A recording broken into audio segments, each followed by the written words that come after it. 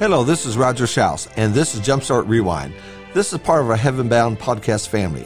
This month, we've been looking at jumpstarts written from the book of 1 Samuel. Today comes from 1 Samuel chapter 8, verse 5. And they said to him, Behold, you've grown old, and your sons do not walk in your ways. Now appoint a king for us to judge us like all the nations. Israel wanted a king. They wanted to be like all the nations around them. This was a rejection of God's leadership and an illustration of an interesting thread that connects several key principles together.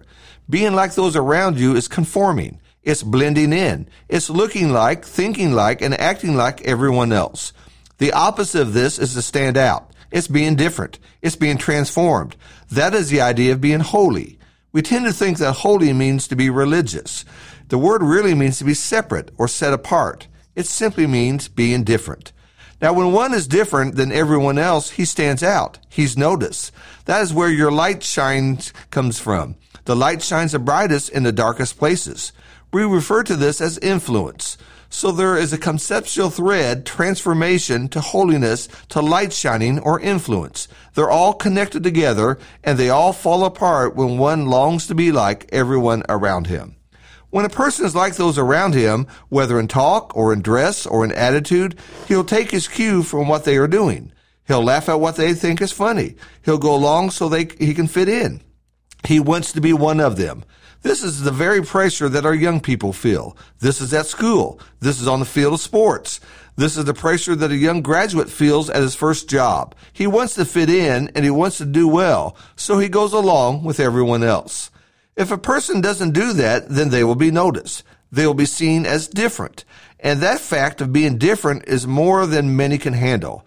It is being noticed by others. Being different sometimes leads to being excluded or even made fun of. That right there is a social death for many people. If you don't fit in, you're not invited. You aren't one of them. You're different. Israel wanted a visible king. They wanted to be like the other nations. The other nations had kings that spoke. The other nations had kings that wore crowns, rode on white horses, and led troops into battle. The other nations had a sense of identity. Long live the king has a face you can put on that. But up to this point, Israel was different. They had a king, but no one could see him. Israel's king not only led them into battle, but he had been victorious time and time again. Israel's king was benevolent, kind, and expected the nation to be different as he was. Israel had a king. That king was God. But they wanted something else.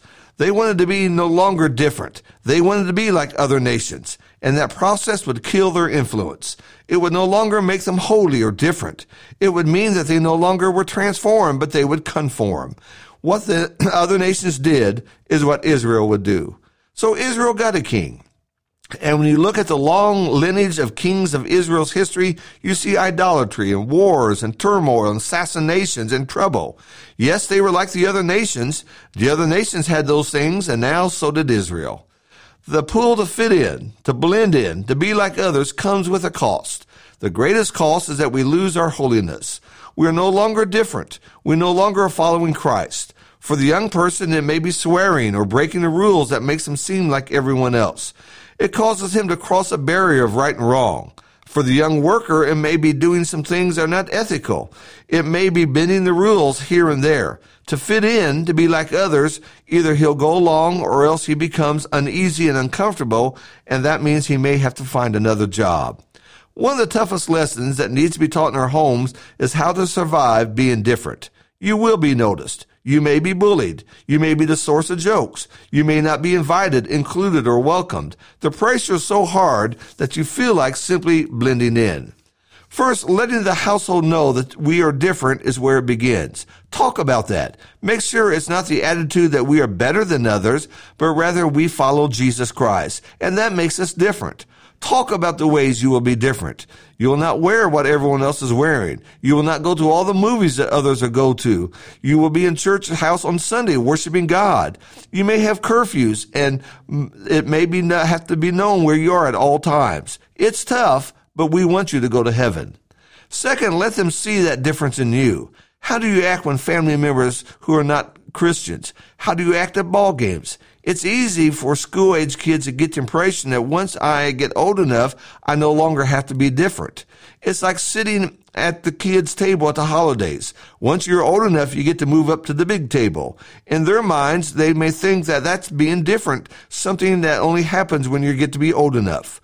Once you're out, you can look like everyone else. You can do what everyone else is doing. But that's not the way it is. We must show them that we are different, even at home.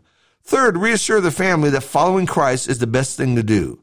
They may be afraid. They may feel bad about not being able to go some places that their friends are going. Help them through those moments. Find a great quality people to put them around.